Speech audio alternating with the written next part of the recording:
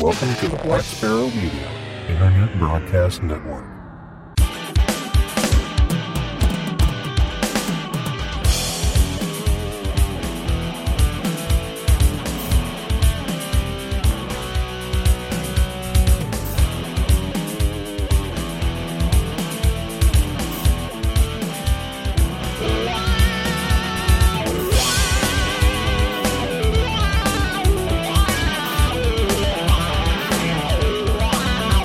You are listening to Linux in the Ham Shack. LHS is a podcast about Linux, open source, and amateur radio for everyone. Now here are your hosts, Russ, K52UX, Cheryl, W5MOO, and Bill, NE4RD. Well, hello and welcome everybody. You have tuned in to episode number 517 of Linux in the Ham Shack, the most terrific amateur radio podcast on the internet. And tonight we are doing our Short Topics episode. So welcome into the Short Topics. This is where we talk about some amateur radio news, some open source news, some stuff that might help you out using Linux in your ham shack, and who knows what else. But we're glad you joined us. Thanks for being here. And as been the case for quite a while, Cheryl W5MOO is not going to be with us tonight, but the two of us are here. So I'm Russ, K5TUX. And I'm Bill, NE4RD. All right, so as we normally do on our Short Topics episode, we're going to start off with some amateur radio topics. And I guess I'll go ahead and do the first one here because Bill should probably handle the next one. And this is a story about blogs.radio. It's a new website using fresh RSS that has a feed of various amateur radio content providers online. And if you currently have a feed reader that you watch amateur radio blogs on for other sites, this might be a great companion for discovery of other sites and maybe replace your amateur radio feed reader. And I did see that there was a place to submit things, so I'm going to email them and see if we can get Linux in the Ham Shack listed on their podcast list, because I do have one. So Sweet. And I think right now it's only like This Week in Amateur Radio or something, but... Oh, no, it's got lots of other blogs and stuff like that. I've been kind of perusing it over the last couple of weeks. I think there's only like one podcast, specifically podcast. There's lots of stuff on there. Okay, yeah, podcast, yeah. So, yeah, I definitely want to get on there. And I did look through it. It looks like a pretty complete feed. Lots and lots of amateur blogs and stuff on there. So lots of feed content. And maybe it'll help us find some news articles. So yeah, it could be a replacement for the Southgate ARC news feed that we were using before, right? Yeah, which there was already a replacement for that we talked about, and I can never remember what it is. So I have to go back to our own podcast to find what that is. But yeah. Yep. More resources, always good. And of course, a link to blogs.radio, if you can't remember blogs.radio, will be in the show notes. So check it out. And of course, Bill, had to sneak this next one in here, but I totally understand because it's kind of a slow news week. So go for it. Yeah, definitely a slow news week here. But yeah, we're about a month out from Jamboree on the Air and Jamboree on the Internet. It's the largest international scouting event. And of course, it's something we can participate as amateurs on the air with them. Every third weekend in October, the internets and the airwaves are lit up from scouters getting scouts on the air and various tools via the internet. You can find many resources for JOTA and JOTI, or JOTI, on the K2BSA website. Please register your station on the JOTI.info website. That's the JOTI.info website if you're interested in participating at that level. It is October 20th through the 22nd. And it pretty much runs, from Friday evening local time until Sunday evening local time.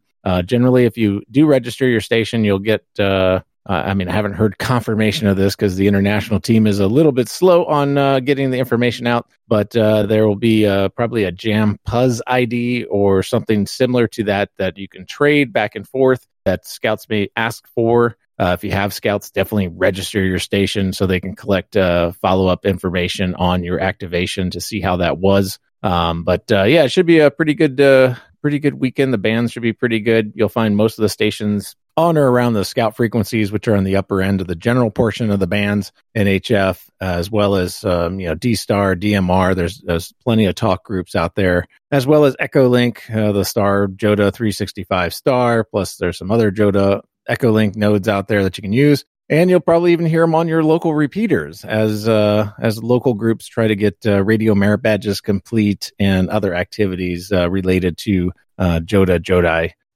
that weekend. So be on the lookout. There's already patches out for those of you that collect patches. You can find them on the Scout Shop. And so it's coming up here in a short month. All right, very good. I'll probably participate in that because I think I did last year, if I remember correctly, and it's cool. And since I was also on the air with some of the scouts at the National Jamboree, that was pretty cool. Cool. All right, so the next thing we have is a bit of kit on the advertisement website Hackaday.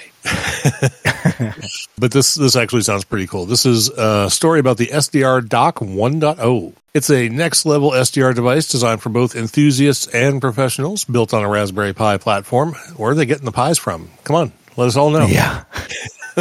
SDR Dock aims to enhance the SDR experience by integrating all essential hardware components onto a single streamlined PCB. With the convenience of 3D printable enclosures and compatibility with various SDR dongles, this device is both accessible and versatile. What sets it apart is its tactile interface, featuring user-friendly knobs and buttons that transform complex SDR tasks into an intuitive and engaging experience. Yeah, these sound very advertising. Whether you're a beginner or an expert, SDR Dock turns the radio spectrum into your personal playground. The current model is assembled from readily available components. The ultimate aim is to design a single integrated PCB featuring all essential parts and connectors. This streamlined approach will result in a more compact, durable, and easy-to-service device. The build requires a Raspberry Pi. They're not providing them. I see. So good luck getting one of these built. Potentially a compute module, a battery, and a 3D printed enclosure for the device. STL files are on the website. So if you're intrigued by the expansive world of radio frequencies, SDR Dock could be your ideal companion. It's not merely about tuning into frequencies, it's about transforming the radio spectrum into your personal interactive playground. Sure it is. Yeah, it's a cool looking device, though. I will say that. Yeah, and it basically brings the interface of GQRX up to the screen. So essentially, if you're familiar with GQRX, this would be a very familiar device to use. But it does it does simplify the usage for some users that maybe don't want to do a full blown Linux install or something like that, and have all the other applications, and they just kind of want to play around with an SDR device. This sounds and looks like a really intriguing device for that kind of desktop experience, small form factor with a screen on it and everything else. And apparently you can plug in your choice of SDRs currently. I think the RTL SDR is definitely one of those. I think the AirSpy and maybe a few others, at least for the initial support the initial support and whatever you want to call this, early adopters for a 1.0 device. Yeah, absolutely. It even has a 7-inch touchscreen, and it's looks pretty slick. And of course, you have to either have a 3D printer or have access to somebody who has one, because the case is build it yourself. But that's the nature of kits. It does look pretty cool. So if you can get your hands on a Raspberry Pi, try one of these out. Do we happen to see how much they cost? I think it's mostly a put it together yourself kind of project. Yeah, it said something about a compute module, but I wonder what compute. Yeah, because it's showing the Raspberry Pi compute module. That's a Pi compute module. Gotcha. Yeah. So it's showing like having to have like faders and pots and buttons and stuff like that. So, and then there's a PCB, which I guess all this stuff attaches to. So, because it looks like a hat. There's a hat. So, it might be an interesting project. More information to come. They do have all of the components listed there on the website. So you'll need a battery charger and a 10,000 milliamp hour battery, a 7-inch LCD screen. And they have links to all the products that they use to kind of build it: a potentiometer, a rotary controller with switch. You'll need 4 sliders, 4 rotary controllers, a volume pot with a switch. It looks like most of the stuff you can get directly off of Amazon. Yeah, so it looks like you can assemble this mostly yourself with the instructions that they provide, as well as there's a bunch of discussion items in there where people have attempted this as well. So looks like a cool kit building project if you're into that kind of thing and you want to have access to an SDR that you don't just plug into your PC and link to your existing antennas or whatnot. So it shows an antenna built onto it, but I don't think it shows that as one of the parts. So No. obviously it's either going to be a piece that comes with your RTL SDR or whatever, or something you go pick up. So, all right. Well, that brings us down to some open source topics. So, Bill, go ahead and hit the first one here. Yeah, this is one I just found on the opensource.com website because, I was fishing for open source topics, and this sort of kind of was interesting a little bit. This is edit your photos with open source artificial intelligence. And, of course, everything's all about AI and ML these days. So this is your dose of AI for this podcast.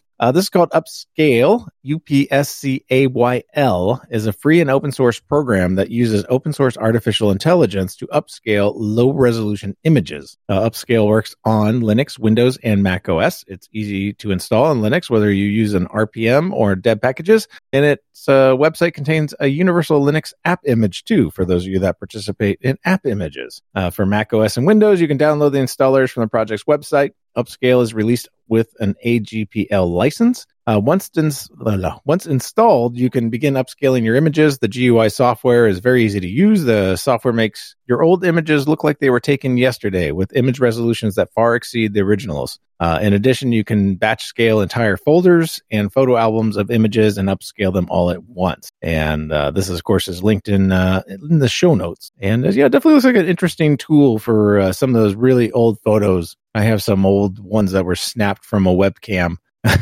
with my oldest son when he was just a baby. And I was just messing around the computer with him and on my lap. And I'm like, I was thinking of possibly downloading this and trying it out with that just to see how well it does. So I didn't get a chance to do it yet because I was just throwing these notes together recently. And as your commenter said, we don't do research on this stuff.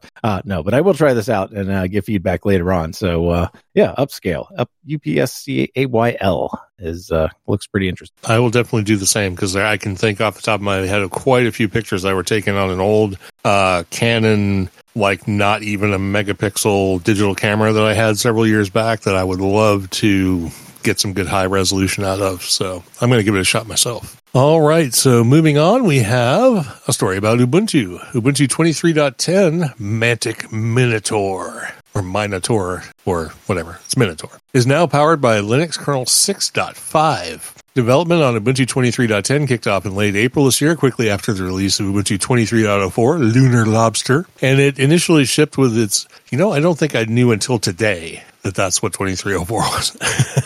And it initially shipped with its Linux 6.2 kernel, which has already been backported last month to the long-term support Ubuntu 22.04 LTS, Jammy Jellyfish, series with the release of Ubuntu 22.04.3 LTS. During the development cycle of Ubuntu 23.10, the development team upgraded the kernel to Linux 6.3, which was default until today. The latest daily build ISO image from September 16th is powered by Linux kernel 6.5, which is also offered as an upgrade option for those who are already using Ubuntu 23.10. Linux kernel 6.5 comes with some exciting new features like Wi-Fi 7 support, MIDI 2.0 support, and ALSA. Still using ALSA?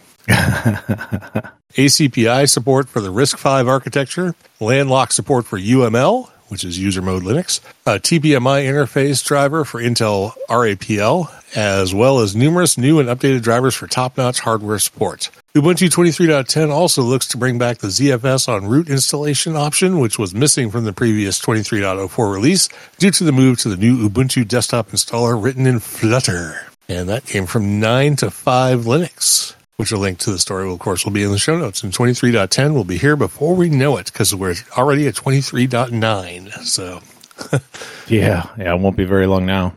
Sounds good. Exciting new stuff. Really, really modern kernels. Remember when kernels were like 2? Yeah. So sad. It seemed like 2 was around forever and ever and ever and ever. And then all of a sudden there was 3 and now it's 6.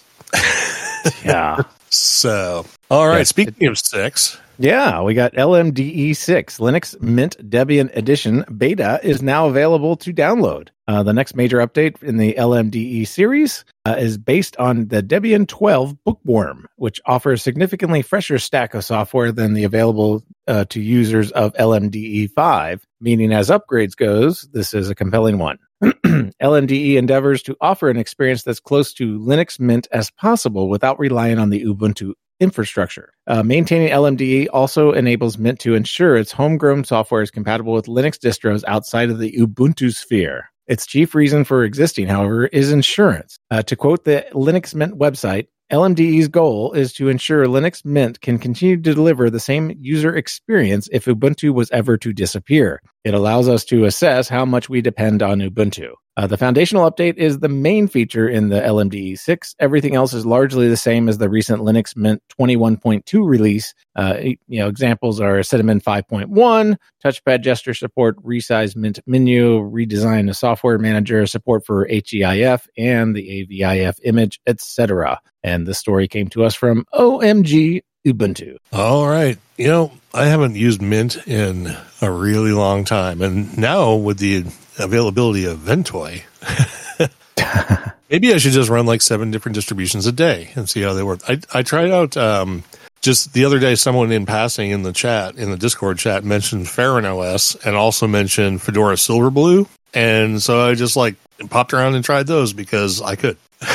It's very easy to try it on bare metal that way. Yep, very, very easy. Of course, I was doing it in Hyper-V. For some reason, my Windows 11 box that I use for work does not really like VirtualBox. Not really sure why. It networking was all messed up, and I was having issues with it. So I started using Hyper-V, and it seems to be fine. So whatever, you use what you can use. It all works basically the same.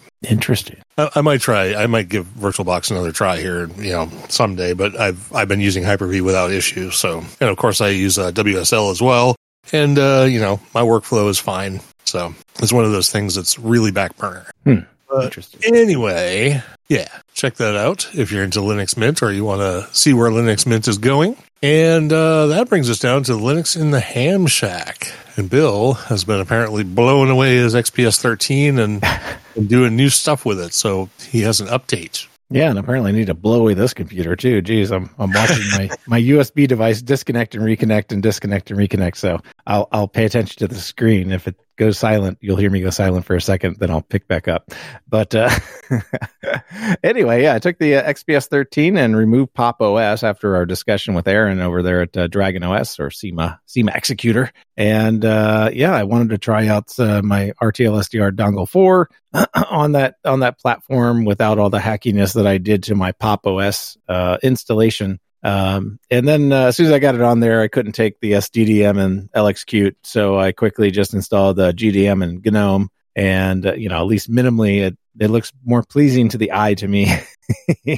I still have access to all the software that's on there for Dragon OS, and I really kind of want to dig into using the SIG Digger, even though I know I can install it in Pop OS. I just didn't want my hackish system involved. And SIG Digger, I just want to briefly mention, is a Qt 5 digital signal analyzer written in C, C++ that runs in GNU Linux, Mac OS, and Windows. Unlike existing alternatives, SIG Digger is not based on GNU Radio. Instead, it uses its own DSP libraries called SIGUtils and a real-time signal analysis library called SUSScan. So sus, totally sus. That exploits multi-core CPUs to distribute the load. Also, SIG Digger supports most SDR devices in the market thanks to SOAPy SDR, which, if you remember from our show, is not really recommended in Dragon OS. But anyway, SIGUtils, SUSScan, and SIG Digger are software libre, licensed under the terms of the GPL license version 3. And just some of the quick features here. It supports it's cross-platform. It's OpenGL enhanced Spectrum and Waterfall. So that means it definitely lives better in a hardware accelerated environment. Both real-time and replay analysis modes, analog playback for your AM, FM, LSB, USB goodness, baseband recording, a bunch of signal inspection like AFSK, FSK, PSK. I'm assuming, I think on some of the screens, if you're doing QAM or something like that, you can actually see the individual points to the QAM signal. A bunch of cool little tools and stuff like that. And we really haven't ever dug into this one because I really didn't know about this one. So I'm going to play around with it some more and see if I can get some more internal feedback myself of actually using it and see how I would use it versus, let's say, SDR++ or GQRX or SDR Angel in this kind of environment with my shiny new RTL SDR version 4. So just kind of wanted to give them a little bit of props because it looks like an interesting application for sure. All right, sounds good, and maybe a topic for a deep dive.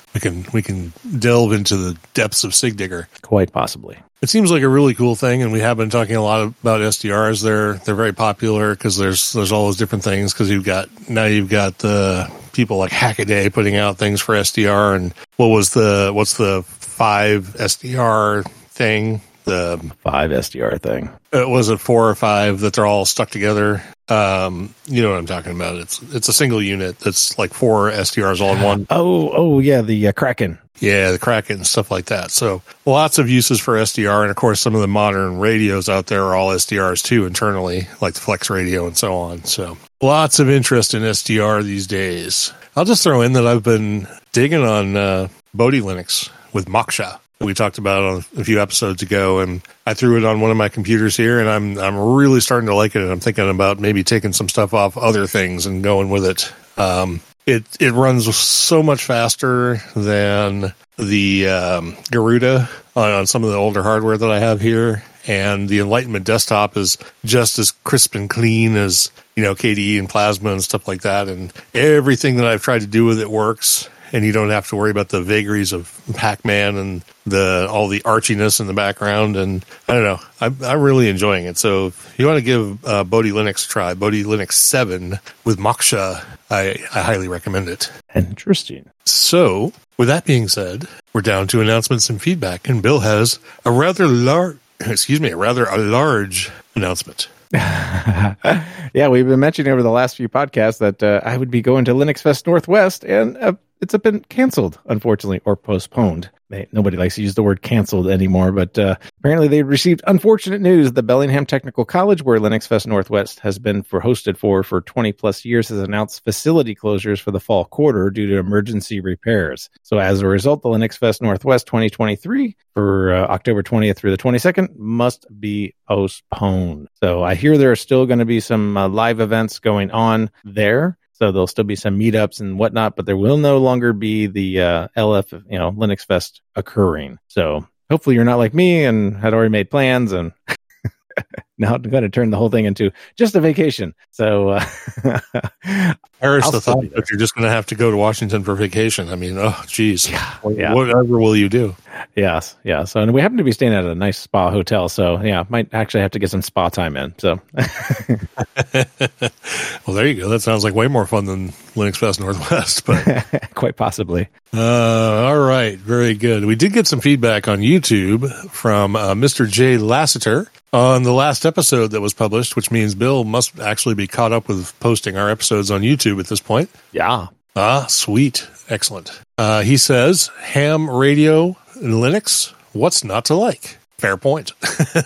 Not much I can add to that, but thanks for the feedback. We really appreciate it. I don't know that we mentioned the Reddit feedback like in the show, but yeah, we got some hate on Reddit, but that was 9 months ago. So yeah, whatever. We don't have to talk about it. You can dig around on Hamcasters if you want to find it. It's there. And where are we? We're doing this thing where we have new subscribers, supporters, and live participants. I guess we should get to that. Yeah. Along those lines, let's talk about the people who joined up recently. We have Thomas David Hood on Facebook, Jerry Woods, Arnie Berger, and Justin Fry.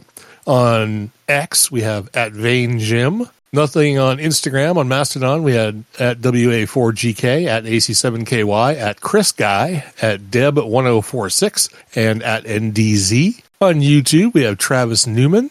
Nobody new on the mailing list. Of course, this has only been a few days since the last recording, so I'm kind of surprised we have as many as we have here. On Discord, we have several new folks, too. We have Dell, KF0BGG, Matthew, KB0X, LKJGO87, Driven Mads, and Jan Luca. And tonight in the live chat, we had Ted, WA0EIR, Tony, K4XSS, Darren, VK60K, Don, KB2YSI, Steve, KJ5T, and I don't see anybody else to add to the list, so I guess we're going to end it there. This has been episode number 517 of Linux in the Ham Shack. We were glad that you could be part of it, listen to it, or whatever. We're glad for all of you who support us, whether you just download the show or whether you support us financially. Everything you do helps us keep the lights on, and word of mouth is a great tool for getting the information out there. So if you want to give us a casual mention wherever you go, that would be really great. There's merchandise too. We don't mention it that much, but it's out there. A couple of different stores for different things. So if you want to wear some cool swag, check that out. Stuff's available, and we appreciate that as well. It helps keep the lights on. So let's go ahead and wrap this up, and we'll catch you all in a week. Hope you have a good one. This has been episode number 517 of Linux in the Ham Shack. For the On Assignment, Cheryl, W5MOO, I'm Russ, K5TUX. And I'm Bill, NE4RD73.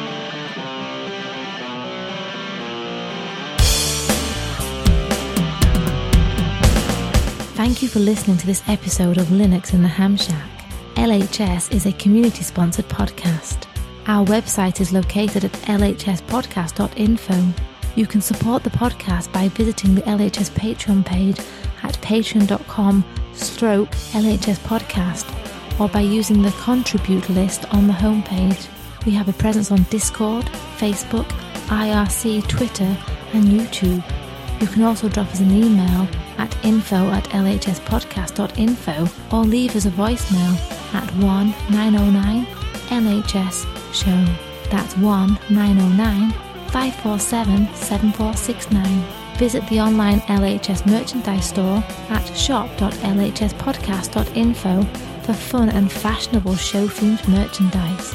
Until next time, remember to always heed your hedonism.